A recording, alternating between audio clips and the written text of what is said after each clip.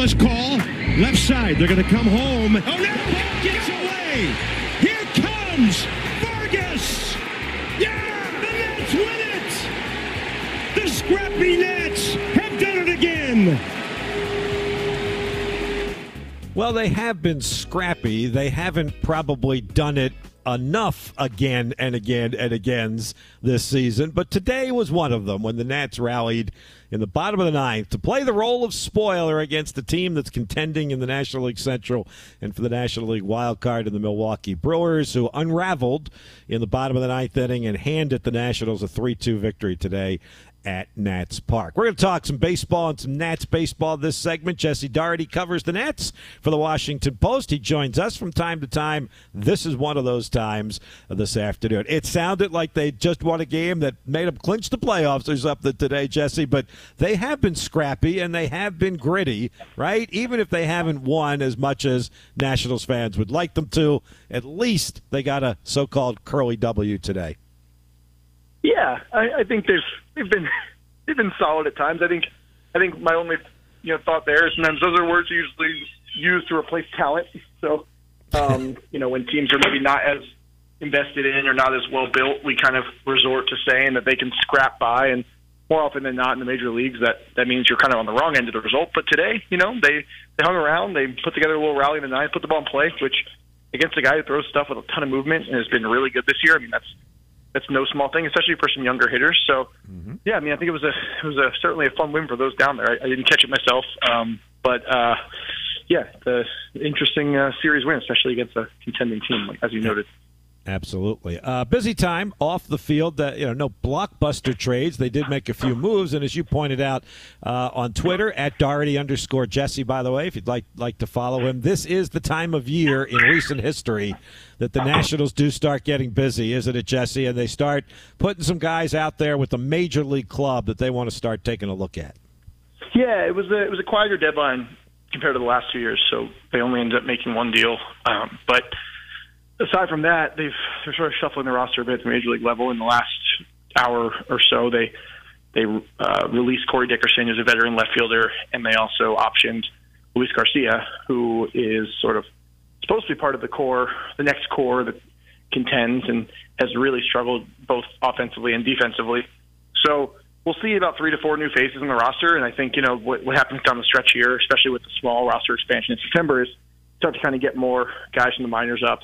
You start to sort of get more new faces, whether they're waiver claims or guys you got in trades or maybe others who have just come through the system over the years. And so this year that group is Jake Alou at third base.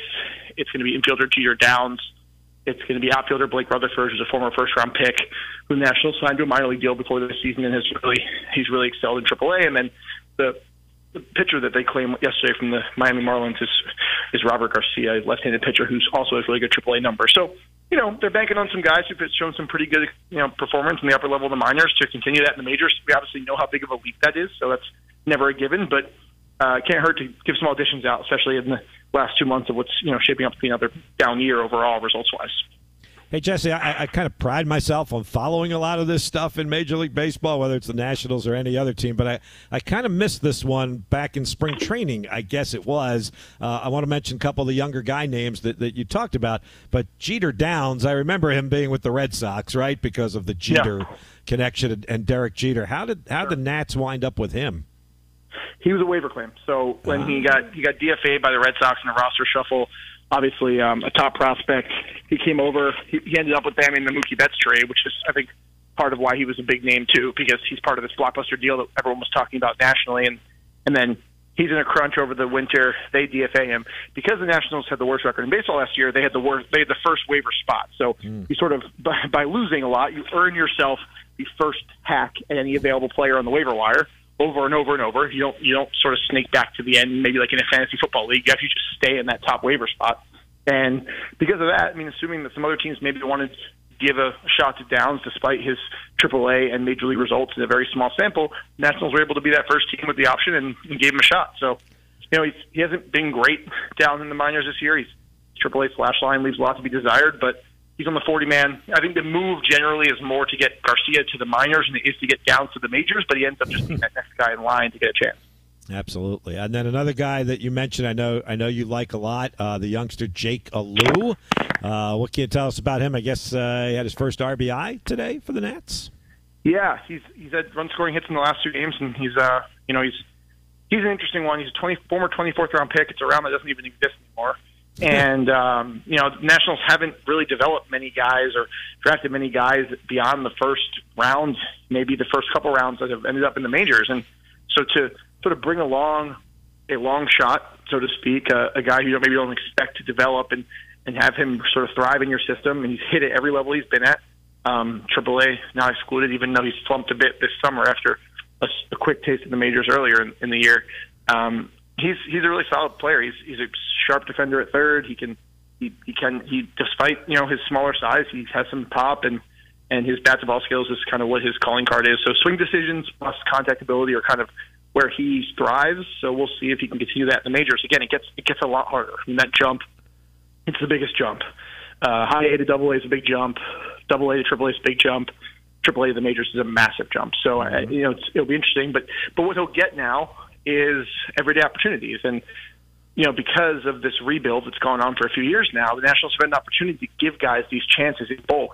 And in the case of Joey Meneses, in the case of Lane Thomas, in the case of Kyle Finnegan, it's worked out that they've found some everyday players. Now, for those 3 guys, there's a dozen or more or so others who have not worked out. So it's not like everyone just hits because they get a chance. But you do have an opportunity to sort of give guys a longer audition and a longer look than they maybe would get with a better team, with a contending team. So that is sort of one small virtue of the rebuilding process. Mm-hmm. Jesse, obviously the guys that we've just been talking about that they're shuffling in now, they'll get a smaller sample size, couple of months, but they'll still get a smaller sample size than some of these guys that you alluded to that have been there all year and kind of cutting their teeth. How do the Nats feel that those guys have performed and kind of gotten their feet wet at the major league level? Yeah, I mean, it's mixed results, and I think that's expected. Like, with a guy like Garcia, he's going to now go get a reset in AAA, and that's obviously not what you want. And then you look at another guy like C.J. Abrams, shortstop, 22 years old, who's taken a really big jump this season. And then, you can go kind of down the list. Like Josiah Gray was an all-star, and his ERA is pretty good, but some of his underlying stats, whether it's hits allowed or whether it's walks, have not been as desirable. And then Gabriel Ruiz has shown flashes on offense. His defense has really lagged behind, so he's got to improve there. So, I mean, I think with any young players, especially guys who are kind of learning in the majors, which is typically hard to do, you're going to have good and bad, and I think that's what we've seen. So it's, I think Abrams probably is in the brightest spot. He's had a really, really, really good July, especially past the All-Star break. Ever since he moved to the leadoff spot, he's been playing with his hair on fire, and it's been really fun to watch. So he's probably the one that stands out. And then there's, again, like on the other side of that is Garcia, who, you really did not want to see go down to AAA this year if you're the Nationals, but they felt like given the recent results and where he's at, they needed to do that. Jesse Dougherty from the Washington Post visiting with us, talking some baseball this afternoon on the Sports Huddle. So you mentioned that the trade deadline, the Nats were not, overly busy, no blockbuster headline deals. As you looked around Major League Baseball, what were your thoughts as 6 o'clock hit yesterday afternoon? We obviously did have some big names that got moved, but did anything particularly strike your fancy that you think will totally impact what we're going to see in September and October?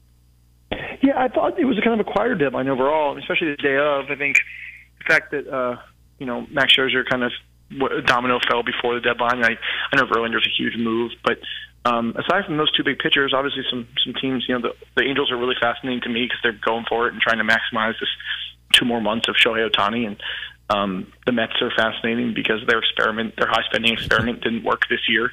But yeah, overall, it seems like with the expanded playoffs, teams are kind of almost caught between buying and selling. It's like you kind of can see a path to the playoffs and getting in the dance if you don't really make your roster and give away some prospects, or you're already sort of in the mix and you don't feel like you need to go crazy because the teams behind you aren't really improving that much. So it didn't feel like the kind of deadline like last year with the Padres, who went all in by getting Brandon Drury and Juan Soto and Josh Hader in one big sort of swoop, or some other teams. It kind of felt like a quieter, like even some of the major teams, like whether it's the Braves or some others, kind of stood pat and just kind of said, we're going to go with what we have already and see where it takes us. So that made for sort of not quite the frenzy we usually see, like fewer relievers change teams than I would have thought.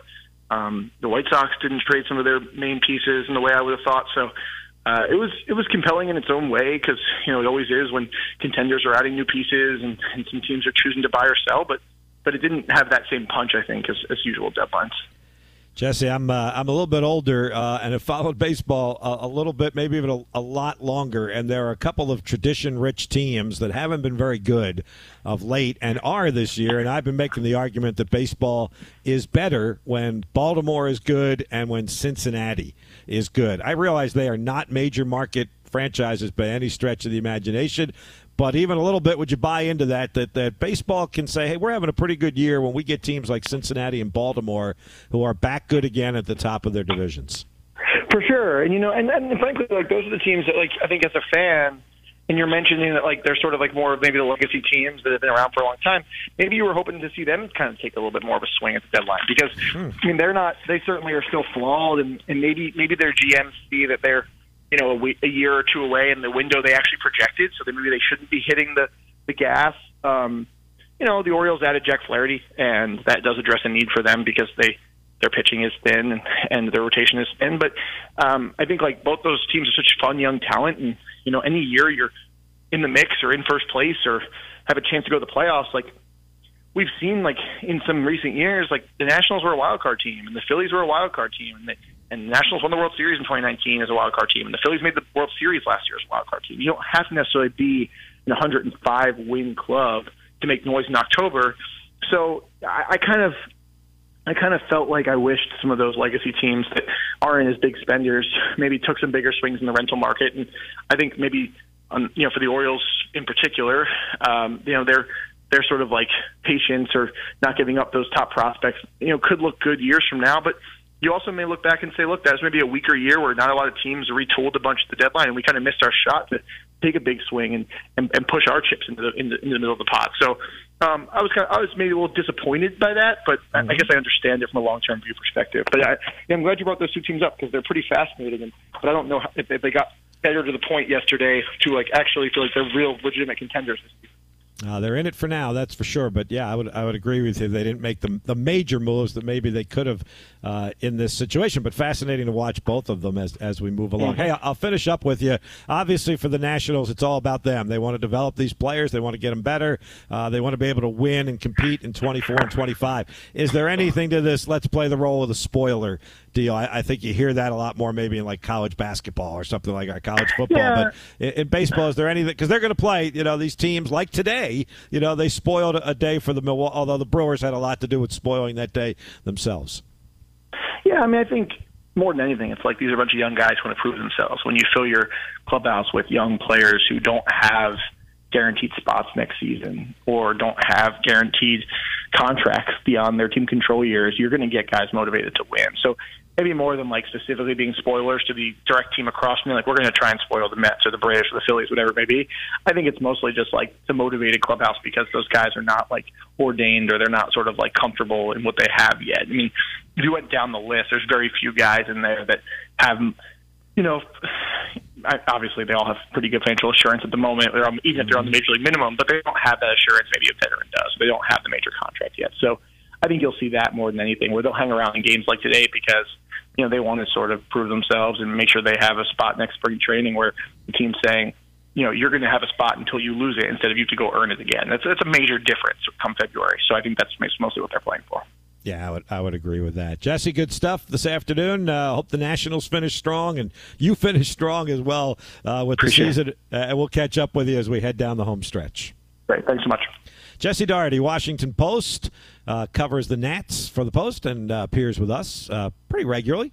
You can follow him at Dougherty_Jesse on Twitter and WashingtonPost.com/sports. And right here on 106.1 ESPN on the Sports Huddle. We're right at the bottom of the hour. We will come back, about a half hour to go on a Wednesday afternoon, and we will do that with you after a timeout on 106.1 ESPN.